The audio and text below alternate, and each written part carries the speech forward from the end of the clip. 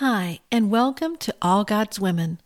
I'm Sharon Wilharm, your host, and it's day 12 of National Podcast Post Month. Today we look at Haggith, another woman who is only mentioned in context with her son, but her context is completely different than that of Zeruiah, who we looked at on Tuesday.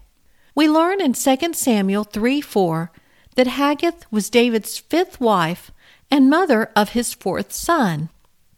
In 1 Kings 1:5, we're told, Then Adonijah, the son of Haggith, exalted himself, saying, I will be king.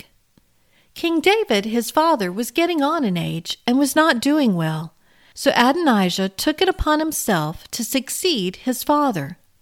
He was good-looking, and his father had spoiled him, so he was used to getting his way. He prepared for himself chariots and horsemen and 50 men to run before him. He got Joab and Abiathar the priest to go along with him. He sacrificed sheep and oxen and cattle by the stone of Zeholeth, which is by En-Rogel. He invited his brothers, the men of Judah, and the king's servants.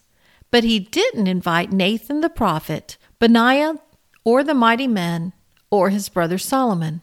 When Nathan heard what was going on, he told Bathsheba, Have you not heard that Adonijah, the son of Haggith, has become king, and David doesn't know it? The two of them went to David, telling him what was going on. Then, while Adonijah and his guest were still feasting, celebrating their takeover, David had Zadok the priest and Nathan the prophet officially anoint Solomon as the new king. And all the people rejoiced and exclaimed, Long live King Solomon! They played flutes and made so much noise that Adonijah and his guest heard the uproar.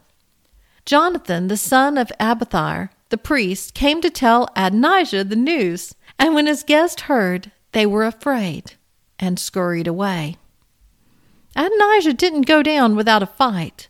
In 2 Kings 2:11, again he is identified as the son of Haggith when he went to Bathsheba and tried to wed Abishag, David's concubine. As a result of that treasonous request, he was put to death. The Bible tells us nothing about Haggith's character, but the fact that her name is included when her son behaves as he does gives indication that his behavior was a reflection on her.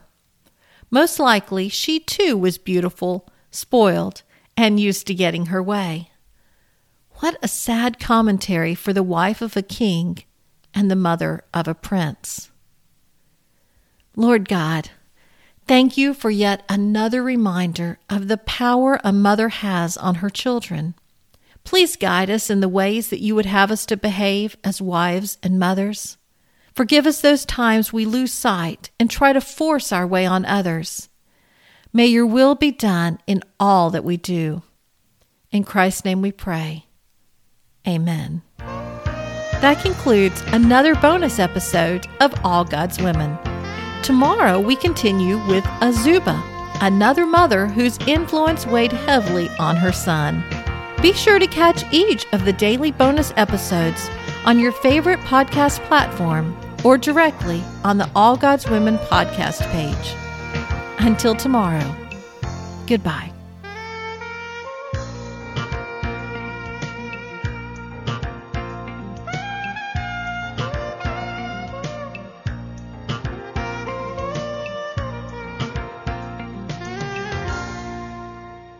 If you enjoy listening to All God's Women podcast and radio show, you're going to love my brand new Women of Prayer Bible study.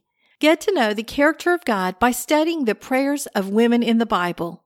Grab your copy today, available in paperback and Kindle.